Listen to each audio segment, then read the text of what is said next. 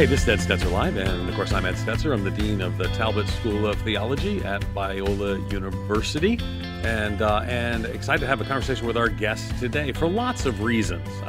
She probably doesn't know this, but I've actually written about her in one article, and I wrote about her when she talked about her own struggle with mental illness, and I talked about how important it is when Christian leaders talk about that, and I cited her and several others who had done so. This was a few years ago. But probably a little bit more fun for me is Sheila Walsh is actually the soundtrack of my teenage years. And so Donna, my wife now, girlfriend then, we went to Sheila Walsh concerts, all that sort of stuff. When she opened for Phil Keaggy, all this sort of stuff. So let me tell you about her, but don't just think of her. I mean, it's great to be a musician. She actually studied opera. We'll talk about that in just a minute, but also has a wonderful, diverse life experience to talk to us about today. Sheila Walsh grew up in Scotland, has spoken to over 6 million women around the world. Her passion is being a Bible teacher and making God's word practical. She's a best-selling author, sold almost 6 million books. Her most recent is Holding On When You Want to Let Go, Clinging to Hope When Life is Falling Apart, which we're going to talk about today. Actually, we're going to give some copies away of that as well. Again, it's Holding On When You Want to Let Go, Clinging to Hope When Life is Falling Apart. She's also the co-host of the television program Life Today, airing in the U.S., Canada, Europe, and Australia, with almost 1 billion potential viewers. So Sheila Walsh, I saw you at the Cove a few months ago. Good to have you on the program. Thanks for coming on to Ed Stetzer Live. Ed, thanks for having me. I have just huge respect for you in a million ways, so I'm grateful to be your guest. Oh, you're kind.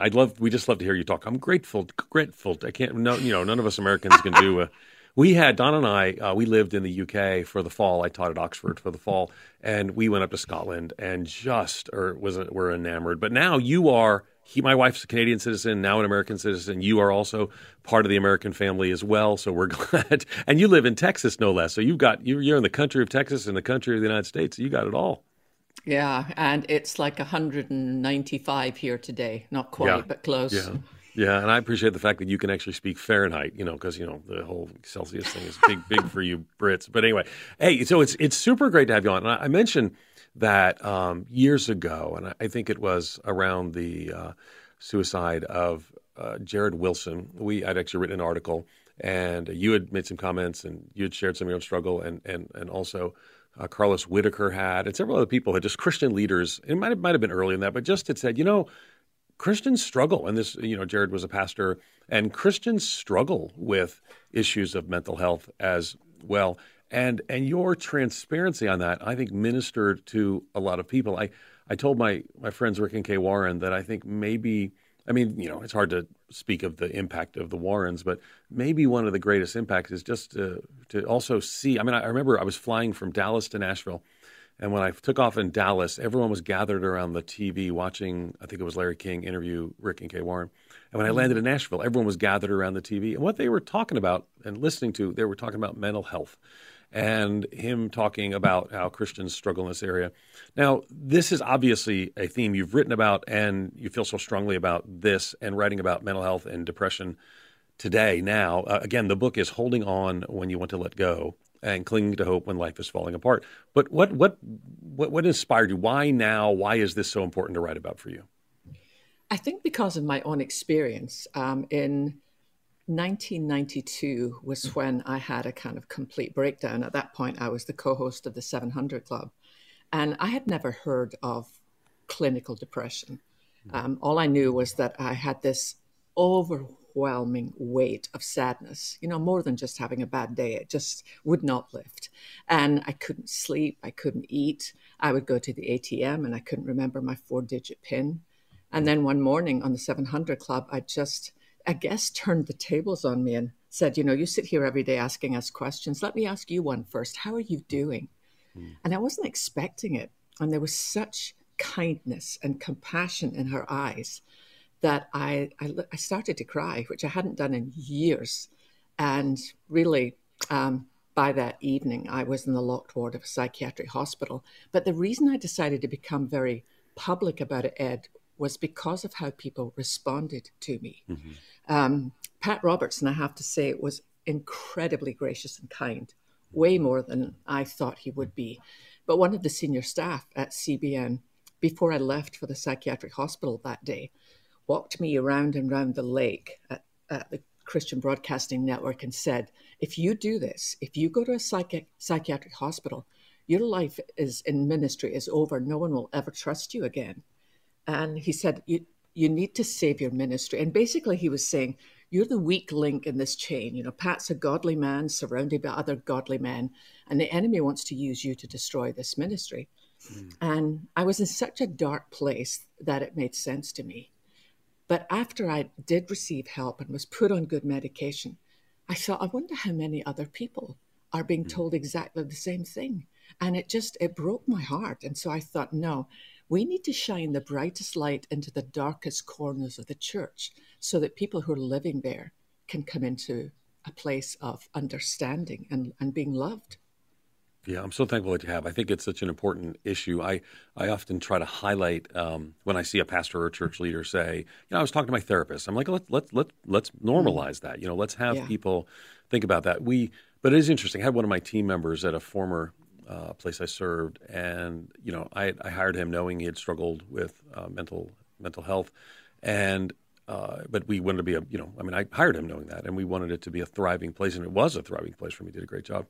But one day he asked, hey, can I write an article anonymously? Because, I publish at different places, and I forget where it was. It might have been Christianity Today or Church Leaders. I said, sure. And he wrote this article because he was a pastor and had to step away when his elders found out he was taking some medication, some psychotropic medication to help with issues of depression.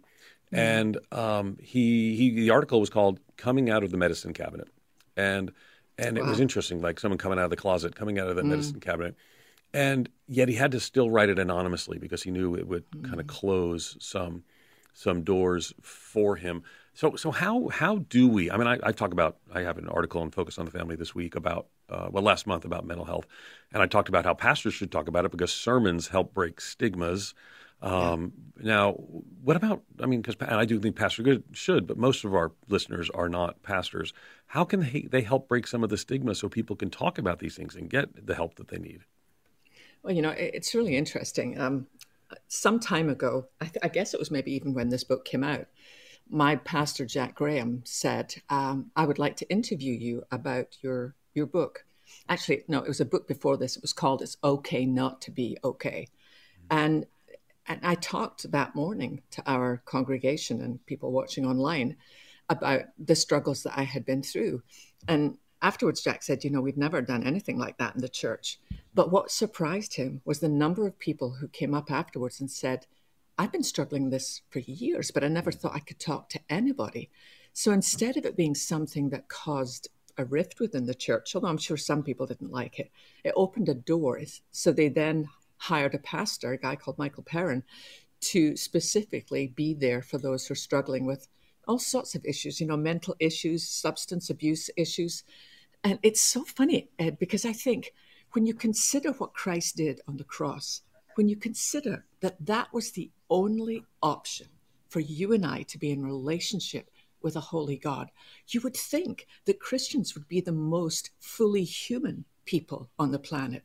But often we're the weirdest people on the planet, the most shut down, and then we wonder why people don't come flooding through our doors when they're in trouble. I think if we learn to simply I feel like I don't need to be God's PR agent. I think he's doing a good enough job by himself. I can just tell the truth.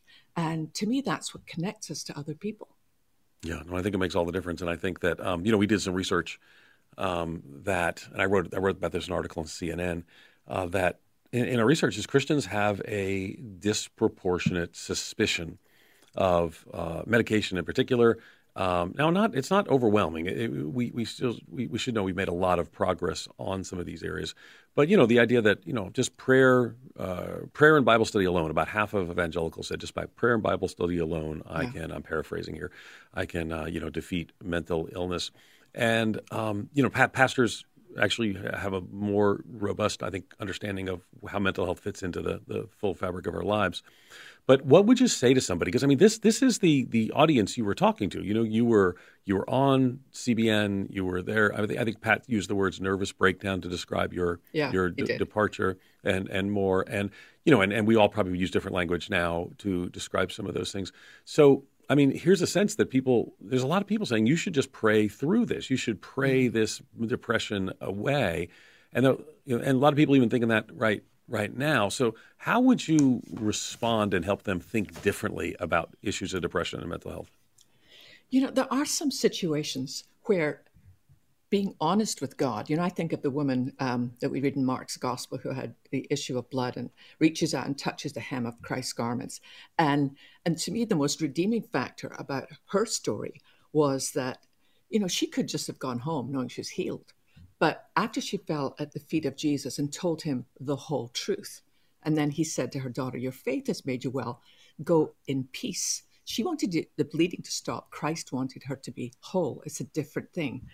And there are situations in life where, you walk through a bad season or something's not going well. And that's not clinical depression. That's more situational. And sometimes all you need then is to be able to, but when I say pray, I don't mean, trying to say all the right words, but being very honest with God. And also I learned that the power of the book of Psalms, during the first, I guess, 6 to 9 months of COVID, I found myself kind of spiraling again. And I remembered something that Ruth Graham had said to me. Sometimes when Billy would be on a crusade, Ruth had me to the house. She was really like a spiritual mentor to me and poured so much wisdom. And she said to me once, I remember, she said, Sheila, if you are struggling with an issue and you're trying to find out a better roadmap, she said, obviously dive deep into God's word, but then read as much as you can. And she said, don't just read what's current, go as far back as you can. And so I found this amazing quote by Athanasius, which seriously impacted and continues to impact my life, where he said, whereas most of Scripture speaks to us, the Psalms speak for us. They give us a language of prayer. So I have found tremendous comfort in I read 3 Psalms out loud every morning because it's good for my ears to hear what my eyes are reading. So sometimes that's all you need if you're going through a bit of a downturn.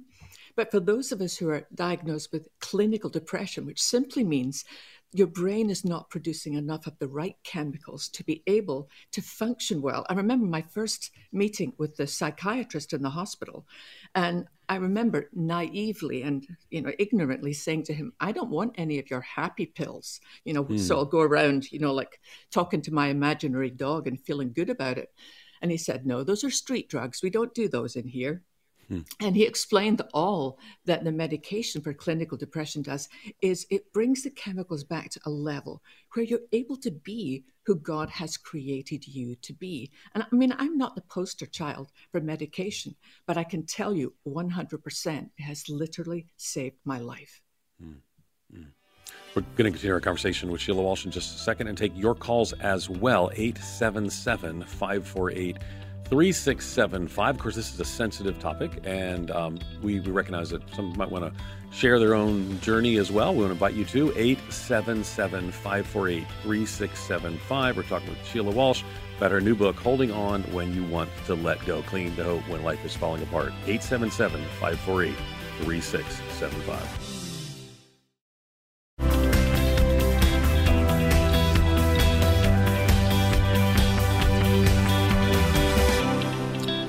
Hey, we're back having a fascinating and helpful conversation with Sheila Walsh. Our number is 877-548-3675. It's hard to describe a person like Sheila Walsh who has such a broad array of accomplishments. And I was just fascinated by the opera background, the London Bible College, all these sorts of things that were part of her journey. We could read the bio that goes on for a long while. But we're actually focusing in on her newest book, Holding On When You Want to Let Go, Clinging to Hope When Life is Falling Apart. Now, that actually came out during the pandemic, and just before the break, we were talking about some of the challenges and the struggle, because we've seen a lot of people, a lot of the rates of depression, a lot of people struggling with mental illness. I mean, we just saw recently a stat that just really pointed to an unsustainable rise in depression among young adults and young and teenagers. So talk to us. You just mentioned the pandemic and its impact when we took a pause. So tell me more about that and that part of the journey for you. It's funny because, like you, Ed, I travel a lot and speak all over the place. I travel internationally, and when COVID hit, me, like everybody else on the planet, everything all my events were cancelled and suddenly we were home. And I have to be honest and say, for the first few weeks, I loved it. I mean, it was like, this is great. I don't have to get all dressed. I don't have to put on makeup. I stayed in my pajamas and binge watched the Great British Baking Show. But after a while, I found myself beginning to spiral again. I would wake up with this feeling of hopelessness or despair, or when will things ever be back to normal? And it looks like they won't ever be back to normal. It'll be something new. And I remember one night I was watching the news, not national news, it was local. And there was this elderly gentleman whose wife had COVID and was in intensive care. And they knew she wasn't going to make it. And he wasn't allowed to go in and say goodbye to her. And I remember just getting down on my knees in our den and just sobbing. Because I thought, Lord, this is terrible. It's just terrible. And then our son is 26 and he's in graduate school studying clinical psychology. But I watched the isolation impact his mental health. And it was just, I found myself one morning saying to the Lord, we live in a townhouse, and on the middle floor, there's a balcony, going out and saying, Lord, I don't know how to do this. I know how I lived before, and I knew what was familiar before and what was comforting before. I don't know how to live in this situation. And that's when, honestly, going back as far as I could was really good for me in reading, because our brothers and sisters throughout the centuries have left a roadmap. But the other thing that I discovered that was important, I tend to be a bit of a loner. I'm kind of an introvert. And also I grew up with such a sense of there's something wrong with me. So I have to keep people a bit at a distance so that they don't see, because my dad, who was my hero, had a massive brain injury when I was 5, and he attempted to take my life before he took his own life. And it just, if you dug down to the foundation stone in the cellar of my soul, it would say, I'm too broken to be loved. So I've always found it hard to make friends because I just assumed people would rather I wasn't in the room. So I'd kind of vote myself off the island. But then these 3 women we would never have met in normal circumstances. We're different ages, different backgrounds, just different everything.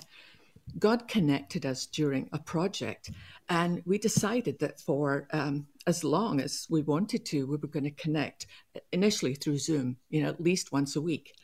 And sometimes I did not want to do it. I just wanted to be quiet. I didn't want to talk to anybody. I didn't want to see anybody's face. But they would literally get on my phone and say, Sheila, sit down and sign on now. We're waiting.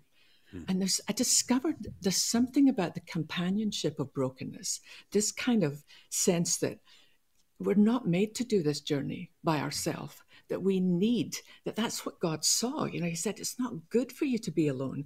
And so this need to be connected.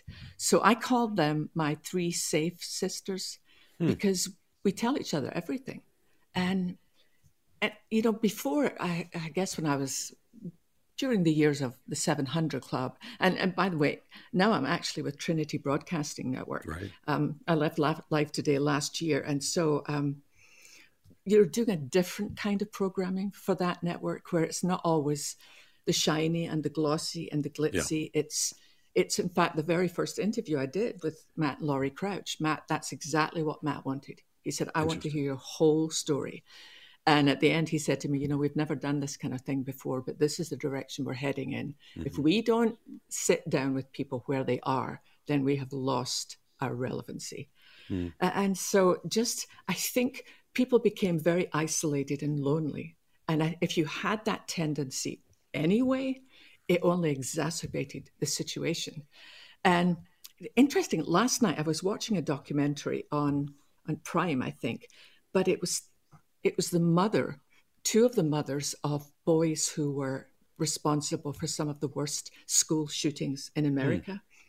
And listening to these mothers and the way that they tried to get some help, but there was very limited help available. And the last part of the documentary is basically it's psychiatrists and sociologists and education experts talking about the need in our nation to start as young as you can, even with kindergartners, in terms of being able to say, this is how I'm feeling. And the teachers say, okay, if you're feeling this, what could you do that might help?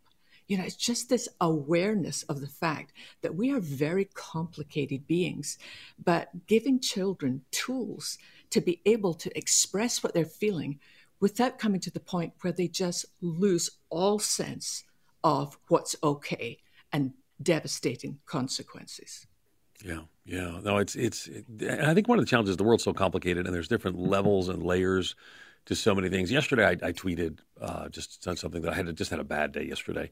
And I think it's important to just mention that sometimes. And it wasn't a mental health related issue, but it was just a really kind of a lame day and needed today to be a better day. And talking to you has already made it a better day. But it's interesting because people don't know even how to respond. I'm like, I just think if we always post the shiny, happy visions of ourselves, then it causes people not to recognize that reality doesn't look like that. The reality is life is a long, hard slog at times as well.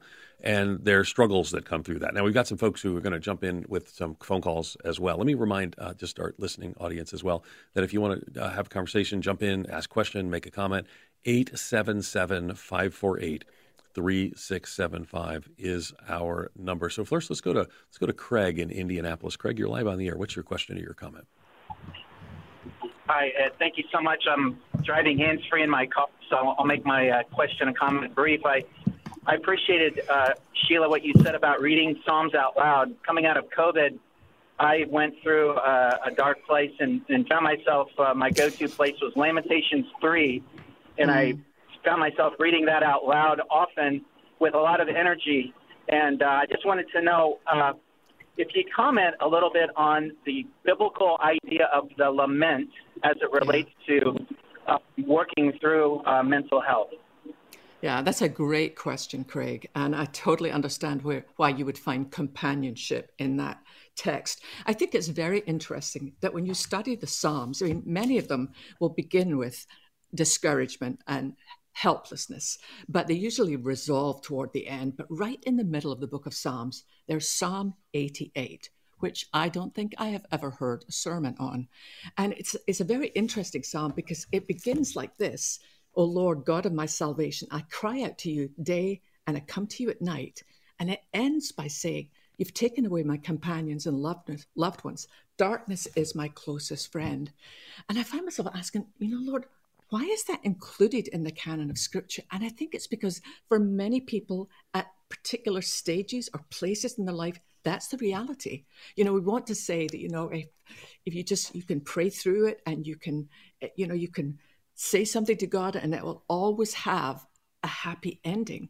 And I've discovered that that's not true. So the way that I find the Psalms helpful is it just gives voice to what I'm feeling. And I think that when you read Psalms out loud, in fact, I go out in the balcony, I have no idea what my neighbors think. One day I'm going to get some cease and desist letter from the neighbors, but it's important. And I often read them really out loud because it's how I feel. And there's something about knowing I am standing beside brothers from hundreds and hundreds and hundreds of years ago, but we're singing the same song. And I think it makes you feel less alone. Yeah, no, I think so. And I think that's a big part of even as you mentioned. And Craig, if you'll hold on the line too, we're going to give you a copy of the book as well. So our producer will jump on and give you a copy of Holding On When You Want to Let Go, Cling to Hope When Life is Falling Apart. There is a sense that we are not the first and we will not be the last to struggle in this way. And even Christians throughout the centuries have talked about the great cloud of witnesses. We look at people, Spurgeon struggled with depression. We can do 1,000 examples historically, and we can look into the pages of Scripture and see people struggle as well. What are some ways that you cope with some of these things? The kind of the strategies that you use. We're coming to the bottom of the hour, so we got about a minute, but I want you to continue on the other side. So tell me about a minute to kind of be a little bit about coping, and then we'll continue on the other side. A lot of people cope by journaling. For some reason, that does not help me at all. But what I do is I talk to my closest friends, and you have to be careful who you talk to. You don't want it to be shared with people who are not trustworthy. And at times I allow myself to sit in the silence. I'm the kind of person that used to get up and turn on the news and get in the car and put on some talk radio and stuff, I have learned to enjoy the beauty of stillness and quiet and also listening prayer. That is helping me too. Fascinating, fascinating. We're going to continue our conversation in just a moment with Sheila Walsh, and it's a fascinating conversation. We're also taking your calls, 877-548-3675. The title of her new book is Holding On When You Want to Let Go, Clinging to Hope When Life is Falling Apart. And depending on where you are right now, for some people are in a good time, some people are coming out of a bad time, some people are in a bad time, but we're going to face these realities of struggle along our lives. But Sheila also takes it a little deeper and shares where mental health and mental illness come into this and how we hold on in some of those deeper troughs. We'll talk more about that in your calls in just a moment. 877-548-3675, 877-548-3675.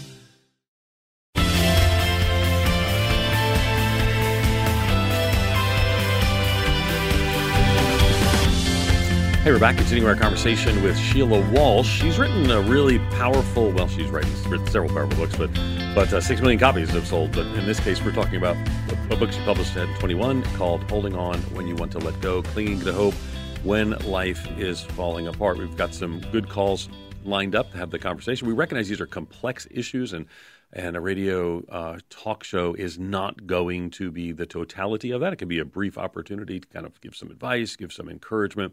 But just know that as you are walking through issues of mental health, mental illness, and more, that we want to encourage you to connect with mental health professionals, with your local church, in a partnership and with your family and friends as well. But let's go ahead and take some calls that are asking for some advice and some counsel. And we'll go first to Patricia in Burbank, California, listening on K-Wave. Patricia, you're live on the air. Go right ahead.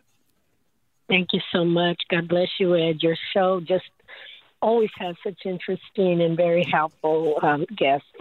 And Sheila, good morning, and God bless you both. I'm so thankful to hear you this morning. I heard the title of your book, and it just, it's amazing how God just aligns me with people who are speaking His blessings.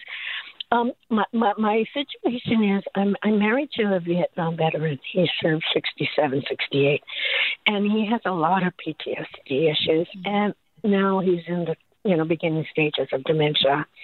I have a son, and he was very militaristic about it, the way he raised up our son, very strict and very demanding. And so my son is always striving, trying to somehow get his approval. And he's already in his 50s, and he's just constantly just chasing his tail, chasing money, chasing everything. His son, he was never been very close. Oh, my son also had a drug issue, so he always isolated himself. He was never available for his son. So his son grew up kind of without a dad and being alone. And through the COVID, he got even more isolated. And he's like bitter and angry with everybody. And I just come to the end of my rope sometimes, and I cry out, Lord, am I going crazy? What do I do? And I do. I pray all day long. Sure. And I just would love to hear your thoughts or questions about that. Okay. Well, can I ask you too? I want you to hold on the line because Karen, our producer, is going to come on and give you a copy of Sheila's new book. And again, it's Holding On When You Want to Let Go, and I hope that'll be encouragement. But Sheila, what advice or counsel would you give? Because she sounds like she's walking a hard road right now. First of all, Patricia, my heart aches for you. I mean, I can't even imagine the complexities of your life and what every day must look like. And you know what I love about you, Patricia? You're still crying out to God. And that is amazing, because sometimes, we almost want to shake our fist at the sky. But when my son, obviously my son has not gone through some of the things like that, but when he was younger, my father-in-law, William, lived with us for 3 years. And it was delightful because he would let our son do things I would never let him do. It was just a perfect relationship. But Christian and I were the only two that were home the night that my father-in-law died. And the EMS came and they were able to bring him back, and we followed to the hospital, but he was gone. And for the first 2 or 3 weeks, I watched my son do what I expected. He cried. He had a really hard time. But then one day he did something that was unusual. We had adopted this cat from the shelter, and Christian loved this cat. But he pushed her off the sofa. And I said to him, "Babe, let's take a walk." And we went for a long walk. And I said to him, "Christian, are you angry?" And he said, "Yes, I'm angry." And I said, "Well, talk to me about it." He said, "Mom, you told me that God answers prayers. And when we followed the ambulance that night, I said, God, please don't take my papa." But he did. So A, I don't like God. And B, I'm never going to talk to him again. And I said, I totally, totally get that. And I drove him to sports store and I bought him boxing gloves and a punching bag. And I said, "Christian, when you are angry, you hit that thing until you collapse. But then you get to collapse into the arms of a God who's big enough for all your questions and your anger." And one of the things is just that we want life to be fair. And fair doesn't live here, but Jesus does. I would just say a couple of things. I would just say to you, a lifetime is not too long to pray. I would keep praying and praying that God would intervene in ways that perhaps you can't even imagine, maybe bringing somebody across their path that you can't even imagine. But know that God loves your son even more than you do. And it would be my prayer that you might even have that kind of conversation with them, saying, "You know what, I totally get why you're so angry, and you've every right to be angry." I think sometimes our deeper anger comes when we think we have to be okay with everything. And life is not okay, and it's okay to say that. Yeah, it's interesting. The psalmist seemed to say that. The psalmist, I was just preaching Sunday on Psalm 27. Psalm 27, like the first part's going great, and like a tornado seems to hit in the middle of it. And David cries out to God, "Don't abandon me. You could feel some of that. Yet we don't. You're walk through this journey of being a musician, and even in Christian worship songs, it's always, happy and everything's going to be great and just trust God. And we don't have a lot of songs about lament. But the reality is the Psalms have a sense of that lament as well. So what do you advise people to do when they cry out to God, they find that God is maybe silent? You've walked through that yourself. You talk about that in the book, about his silence in times of great need and more. How would you advise people to respond when they're crying out to God and hearing silence? Oh, did I lose you? Okay, we lost her. That's okay. Hopefully we can catch her back in just a moment as well. So we were talking with Sheila Walsh, and we're going to get her back on the line in just a moment. We're talking about some of the struggles with, mental health, mental illness, and more. Specifically, we're talking about her book, Holding On When You Want to Let Go, Clinging to Hope When Life is Falling Apart. Now, worth noting is that there are different ways that we can respond. The reality is I shared earlier that I had a really lousy day yesterday, and I complained to the Lord about it, and he's big enough to handle my complaints. That's not the same thing. You might have a bad day. You might have a spiritual struggle, and a spiritual struggle might be something that we walk through, ultimately leading towards transformation. But then even beyond the idea of a spiritual struggle could be something where there's a mental illness. And people ask, well, how do we know? What does that look like? I had a helpful conversation with a psychologist once, and he explained it this way.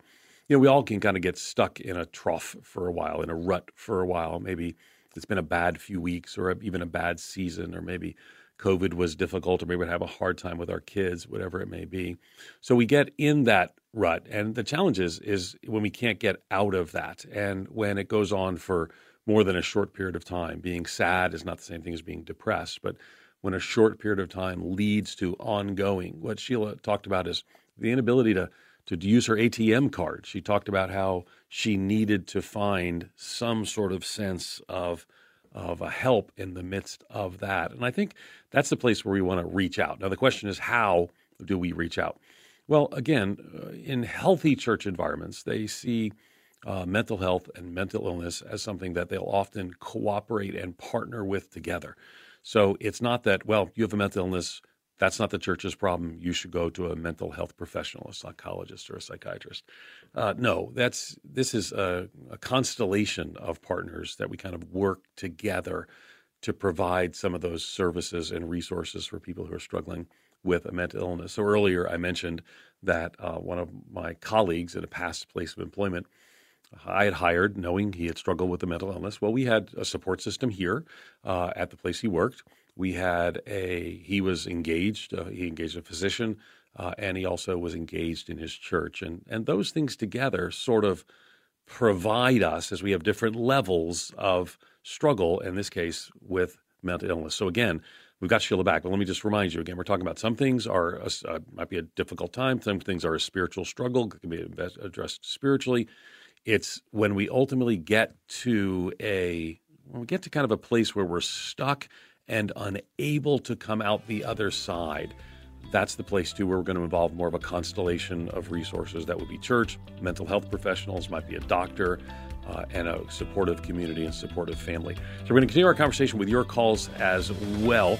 Our phone number is 877-548-3675. I've got Sheila back, and she's going to jump right back in with your questions in just a moment here on Ed Stetzer Live, talking to Sheila Walsh about her book, Holding On When You Want to Let Go, Clinging to Hope When Life is Falling Apart.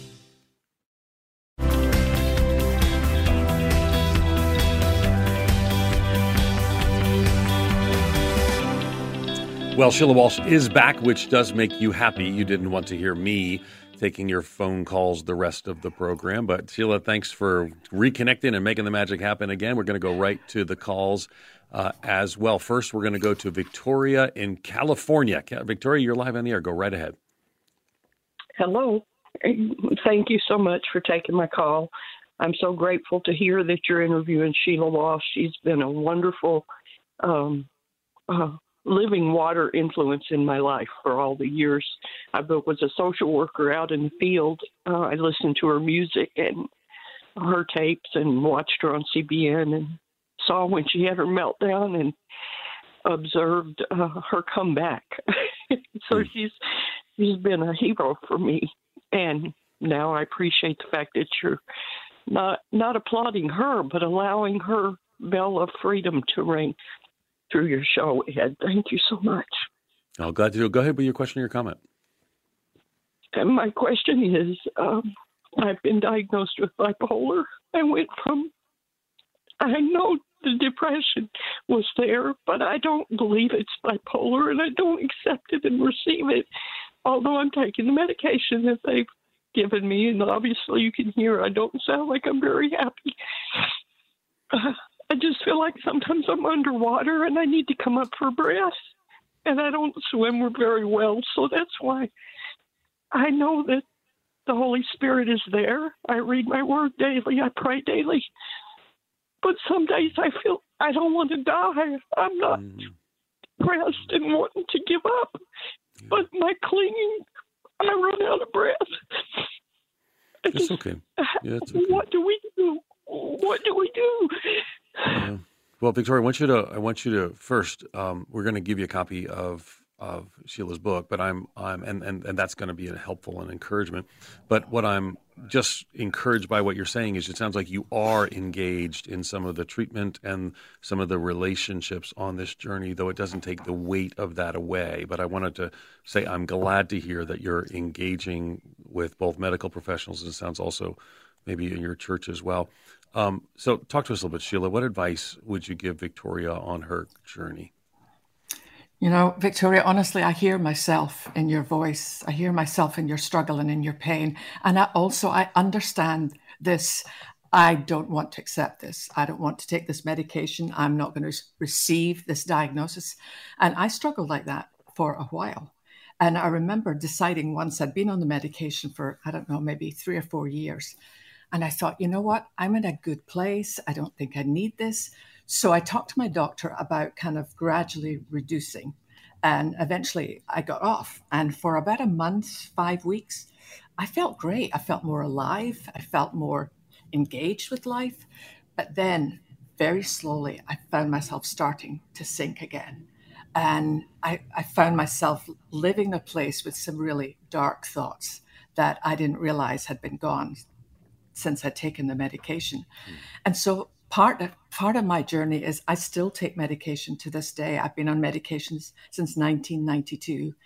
And I have changed the way I take my medication.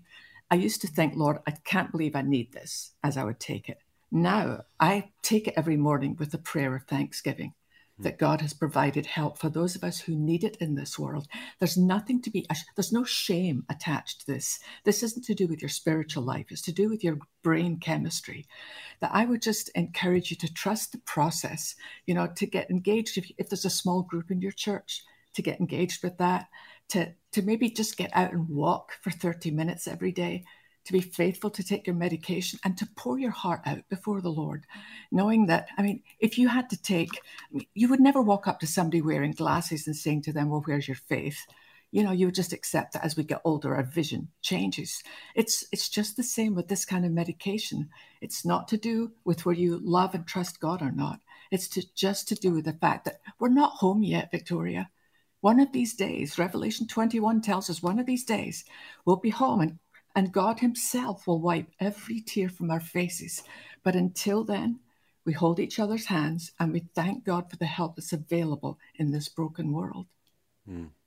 Thank you, Sheila. Thank you so much, Victoria, for your call as well. We're hurting with you. I want to encourage you to maintain those communities of care that we already mentioned as well. And let me also say, too, that, and this is a brief show. It's 1 hour, and Sheila has written a whole book that presses in on some of these issues. It's Holding On When You Want to Let Go, Clinging to Hope When Life is Falling Apart. And I also recognize that when you talk about, medication and engaging, mental health professionals, that there's more than one thing can be true at a time.